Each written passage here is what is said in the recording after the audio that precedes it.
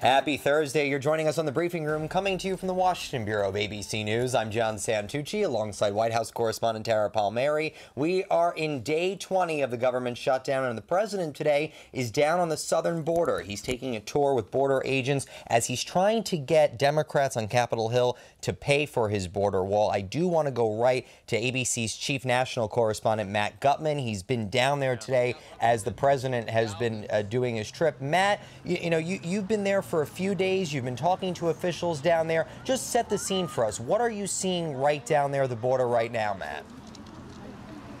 I will set the scene for you, John. Hi, good to see you again.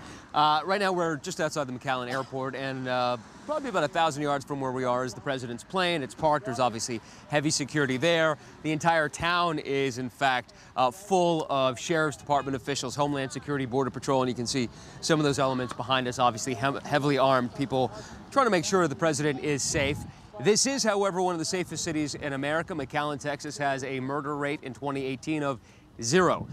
So the local mayor here, with whom the president will have just met, and now he's going to spend some time with the Border Patrol, but the mayor here will have told him, according to what he told us, is that he doesn't think that they need the wall here. He doesn't think that they want the wall here. It will disrupt trade with Mexico. It's not necessary, and it won't stop asylum seekers. And asylum seekers are really the major humanitarian concern. That's what the Border Patrol is dealing with. That's what they're asking for help from the president to deal with. And that's what we're told the Border Patrol will show the president. Where we were yesterday, right along the river, where about 800 migrants, mostly asylum seekers, cross every day. And as soon as they step foot in the United States, John, they basically are granted permission to get their asylum proceeding moving. And that means that most of them will be released on their own recognizance before a court date in the future, could be years in the future, after about 2 or 3 days of detention. And that's something that the Border Patrol is concerned about. They are enforcing law, but that's also clearly what they're going to talk to the president about, John.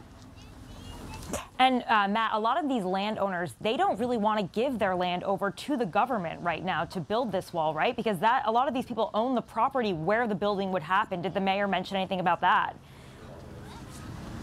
The mayor didn't mention specific landowners. I think that many of them would actually sell their land. They would be compensated if the border barrier went between their land and the river. A lot of the Rio Grande area is actually wildlife preserve.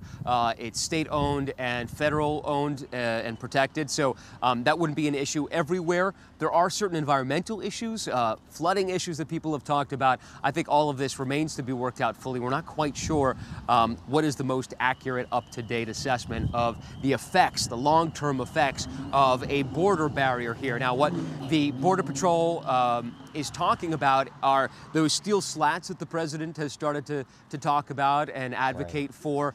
They want those steel slats all the way from Brownsville, where they exist now, about 55 miles of steel slats along the border in the Rio Grande area where we are right now. Border Patrol wants 270 miles of those steel slats, those pikes. Basically the entirety of this sector and in other sectors as well. They're going to push for that. Obviously the president is going to want to hear that because that's what he's been pushing for. But in that roundtable, in which he will have just wrapped right about now, he's going to get some pushback from local politicians who are saying, we don't want it, we don't need it, not now, maybe in certain places, but certainly not everywhere, Mr. President. And we did hear, Matt, stick with us for a second, we did hear from the president as he was getting ready to make his trip down a little earlier today. He was talking about the battle going on right now for his wall. Let's take a listen to the president. I have the absolute right to declare a national emergency. I haven't done it yet. I may do it. If this doesn't work out, probably I will do it. I would almost say definitely.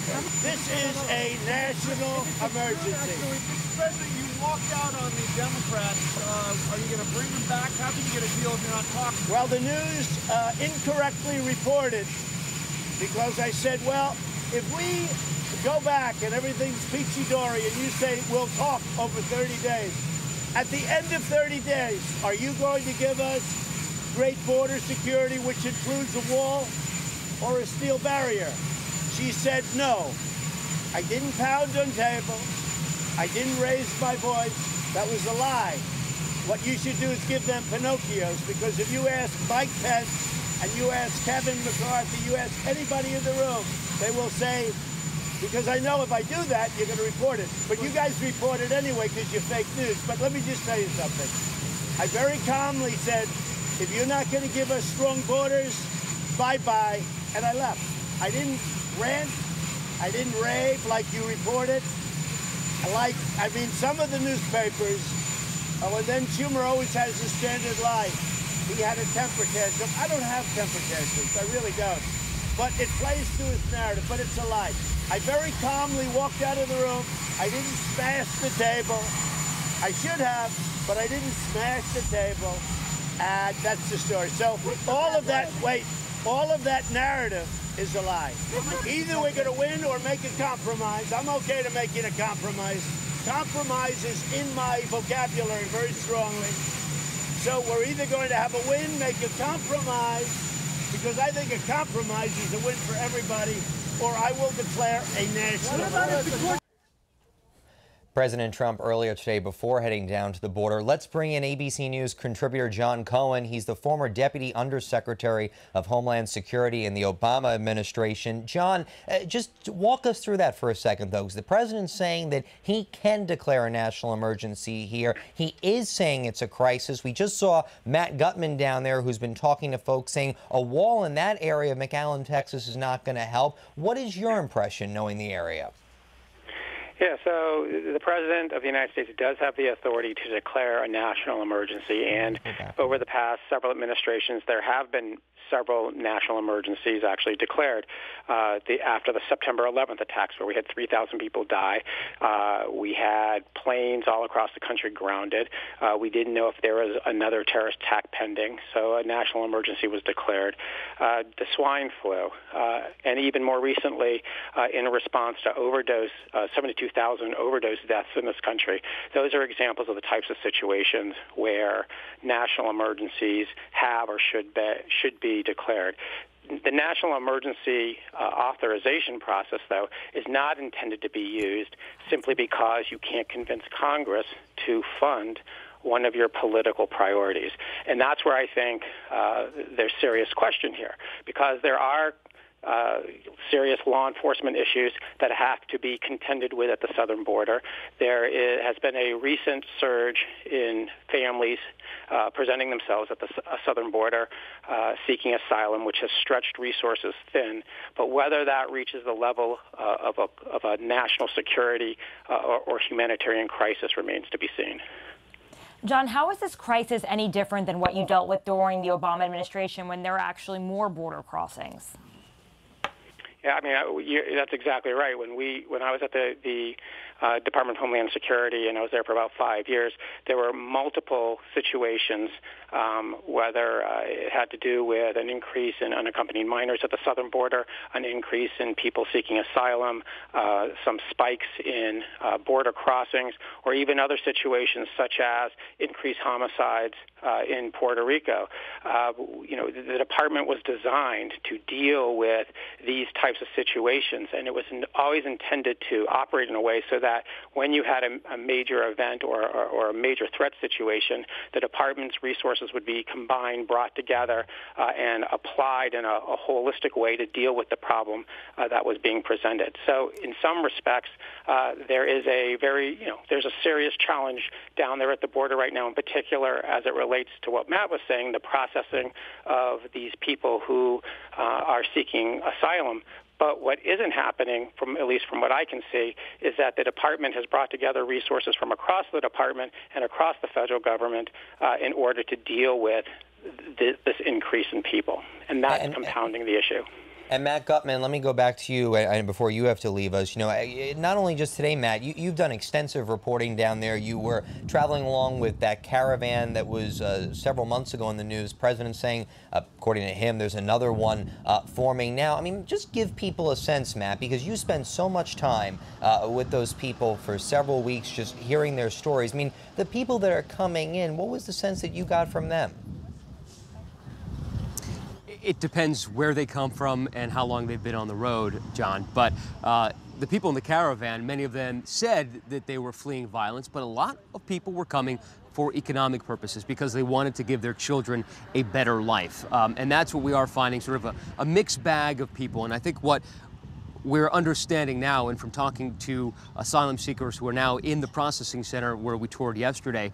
By the way, just an aside, John was talking about 2014, where there was literally an overflow of families and children at these processing centers. That was a national emergency. They had nowhere to put them. They were literally putting children in the sally ports of Border Patrol stations. And what the Border Patrol is concerned about now is that they're going to run into a similar situation because they are underfunded, because they are understaffed, don't have enough medics. Those are the situations that we are starting to see now, and that's why we're talking about the Border Patrol asking for so many more resources. Now, back to what these people are looking for. By and large, they're looking for a better life. Many of them are fleeing violence, but not all of them. And what's interesting is the trek that they're willing to go through and endure the suffering. We talked to a Nicaraguan family that was apprehended at the border yesterday, just a few miles from where we are, a mother and 3 of her children. Her son is a university student in Tegucigalpa, and he fears a crackdown by the government, which is now cracking down on dissidents. That's why she said they are here, and it took them 3 months to get here from Nicaragua. She was exhausted, and she was very emotional, beginning to cry when she was loaded into the Border Patrol vehicle. So for many of the people, you know, coming here isn't the beginning of something, it's also the end of a very, very long and arduous journey. And the question is, what happens to them after they're released from Customs and Border Protection? In many cases, after just 2 or 3 days of detention, they're released on their own recognizance, and this family said they wanted to go to Miami. And more than likely, that's where they're going to be in just a couple of days from now. And that's something that a lot of people in this area and other Americans are saying just doesn't make sense that these people are released by the thousands into the U.S. But that is, and I'm going long here, but that is based on a court ruling that was instituted in 1997, the Flores Agreement, re-amended, and in 2014 after that massive influx of families and children. So they are trying to protect families by ensuring that they don't have to stay in these detention centers for too long, John. Yeah, well, it's something, Matt, that leaders here are definitely talking about, the Flores Amendment, as you mentioned. Matt Gutman on the border, thank you very much. We appreciate your insights, sir, as always, and good to see you as well. John Cohen, before we let you go, just one thing that you know, we were talking a little earlier here today. I want to put up a tweet from the coordinating producer for our White House unit, Justin Fischel. He was actually talking about this presentation that President Trump was getting earlier from Border Patrol agents, and one of the things we're seeing the agent there point to, John, I don't know if you could see it with us, but she's talking about all the things that are confiscated in ports of entry. She's talking about drugs, cash, etc. But these are things that, you know, didn't get caught because of no wall. They were in normal ports of entry or through tunnels, what Nancy Pelosi was talking about. I mean, it is sort of interesting that right there, the information and what we're seeing the administration trying to push as the problem aren't exactly adding up. No, I mean, that's exactly right. I mean, even before he left on his trip, the president mentioned that the drugs coming into the country were not coming in. I think he said the portals, but I believe he meant the ports of entry. That's, in fact, inconsistent with what his Drug Enforcement Administration and his own CBP and ICE are reporting. There are a significant amount of drugs that come to the United States from the South. Heroin, methamphetamine, cocaine, marijuana, but the overwhelming majority of those drugs either come concealed in load vehicles, which are trucks, cars, campers that have hidden compartments, or hidden or concealed in legitimate cargo, all coming through the port of entry. When they're not coming through the port of entry, the majority of the rest of the drugs are either coming through the Caribbean or the Pacific transit zones or by commercial air. When I was a police officer working narcotics in Southern California, we were much more concerned about tractor trailers bringing up 5, 10, 15,000 kilos of cocaine than somebody carrying a backpack with 5 or 6 kilos on their back crossing the frontier part of the border. So, the major challenge is illegal drugs coming in through the ports of entry, and a border wall just is going to have no impact on that whatsoever. Well, John Cohen, we appreciate your expertise on this every step of the way. We know you'll be keeping in touch with us, and we'll certainly be keeping in touch with you. John Cohen, ABC News, as we appreciate it. Thank you very much, sir. Let's move on. As we're talking about, Tara, day 20 of the government shutdown. It seems like it's going to keep going. Tomorrow, a big day, because nobody's going to get their paychecks. Yeah, and it's really scary for families that are leaving paycheck to paycheck right now. Right, and a lot of these workers will miss their first paycheck this week. They've been able to get by being paid every 2 weeks, and they were collecting their paychecks from December. But now that it's the new year, a lot of them won't be paid. So you'll hear even louder voices, I'm sure. Also, there's going to be the issue of TSA, more traveling. These people they're obviously having an issue with recruitment right now. They may be losing workers, and this will just slow down the wait times in the airports. And you'll hear even louder outcry from people who may be not directly affected, but are indirectly affected. And let's go to both sides of Pennsylvania Avenue right here in D.C., because this is really what it comes down to. Our chief producer up on Capitol Hill, ABC's Trish Turner, she's been watching this and following members around and trying to figure out what's going on. Trish, we know from Chuck Schumer and Nancy Pelosi, they went in, they ran out. The president confirmed what he tweeted yesterday. He said bye-bye and left the room. Where does it stand right now? We know the vice president was on the Hill earlier today. Nothing seems to have happened. Hey, guys, it's a positively grim mood around this place.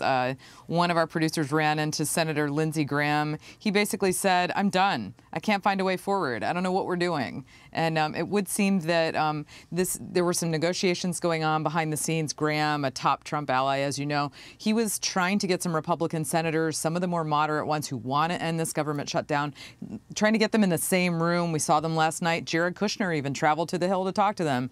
And they were trying to sort of put DACA into some kind of emergency supplemental to try to get the president money right away. But the DACA fix is just right now a no-go for the White House.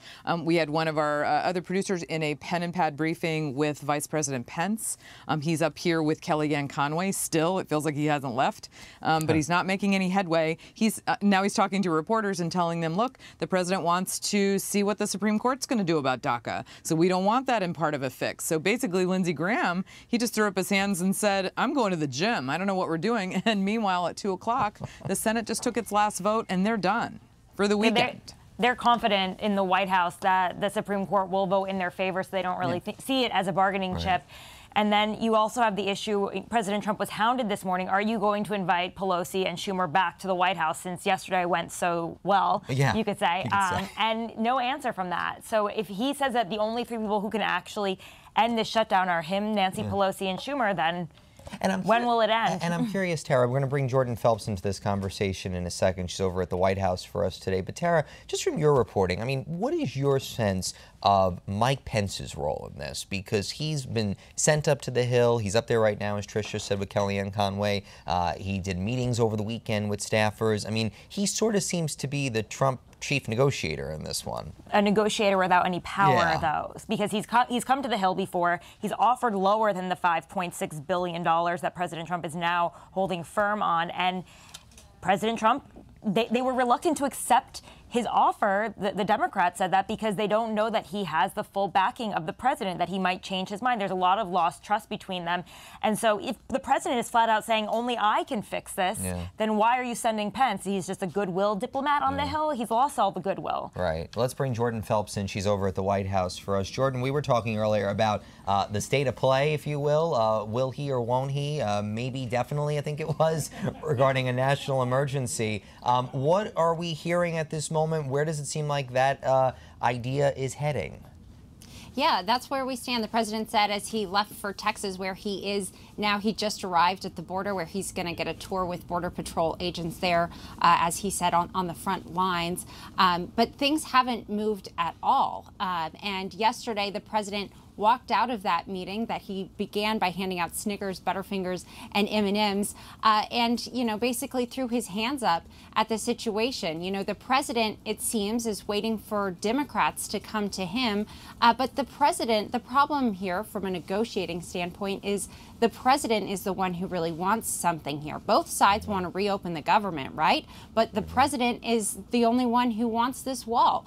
And now, as we are in day 20, the only thing that's changed is the president is down here on the border, providing him another opportunity to build this PR case, essentially, for his wall. Yeah, but the one thing we all got to agree on here, nobody makes a deal over a Butterfinger. Let's just put that to bed. Nobody eats those things. But Jordan, one more thing from you before you leave us. You know, as we're just watching the images now of President Trump down on the border, getting briefed by local officials there. He's joined by a couple members of the Senate as well. I see Ted Cruz over his shoulder. You know, just at this moment, Jordan, the people that are working on this in the White House, we obviously think of anything that involves the wall as Stephen Miller. Who else is on this team right now that's coalescing around the president for this one? The biggest sticking point here, John, is the White House counsel's office, the lawyers, the people who tell the president whether or not he can legally make something work. And the president insists that those lawyers have told him he has complete authority, which then begs the question, well, why haven't you just done it already? Right. So we know that the lawyers keep going over this and keep trying to find a way for the president to move ahead with this. But clearly, John, there's some sort of holdup because it hasn't happened yet. We'll be watching it all. Jordan Phelps at the White House, Trish Turner on Capitol Hill. Thank you both. We appreciate it. And one of the things we've been talking about for most of the show, most for the last couple of weeks, is the effect on government workers. We know that, as we were just talking about, come Friday, many of them are not going to be getting paychecks. And ABC's Steve Osunsami spoke to one of those workers. This person is an air traffic controller down in Atlanta. Let's hear a little bit about their story with Steve. Everybody's got financial obligations.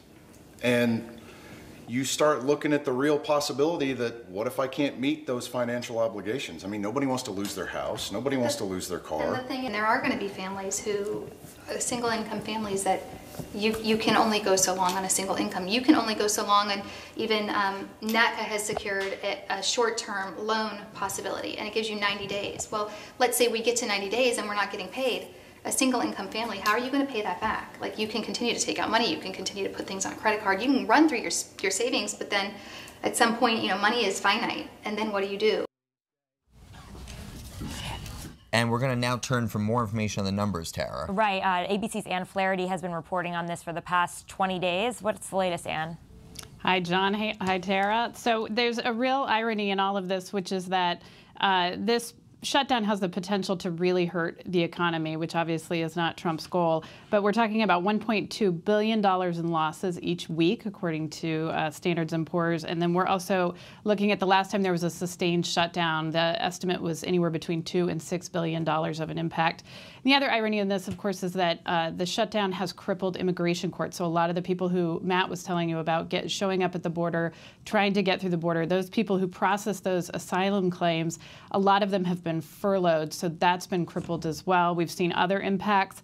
Obviously, at national parks, they're trying very hard to keep their doors open, but they're having serious sanitation and safety issues. And then we're also coming up on tax season. That's coming up in 2.5 short weeks.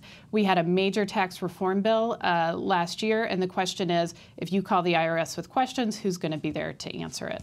And Ann, before we let you go, you and your team are obviously tracking this and the impact across all of the government agencies. Just what you're seeing, Ann. I mean, come Friday, as you said, no paychecks. We're going to hit day 21. The weekend, it's the longest government shutdown we've ever seen. What do you think is going to be that next first thing, if you will, as we enter this next act, that people are really going to start to see and notice that there is a shutdown happening? You know, that's an interesting question. We're calling the agencies and they're not giving us a whole lot of information. They keep saying, well, we're okay this week, let's talk next week. One agency official told me, you know, we're really okay until February. That's when we start to have to dig into the couch cushions. But I think the IRS tax season is when it's going to become apparent. They have to come up with a plan on dealing with a very busy tax season with that new law. That's going to be one of the things that I think we're going to be watching very closely. ABC's Ann Flaherty, you and the team are watching it. Ann, thank you very much. We appreciate it. Coming back inside the briefing room quickly, we've got another little update today.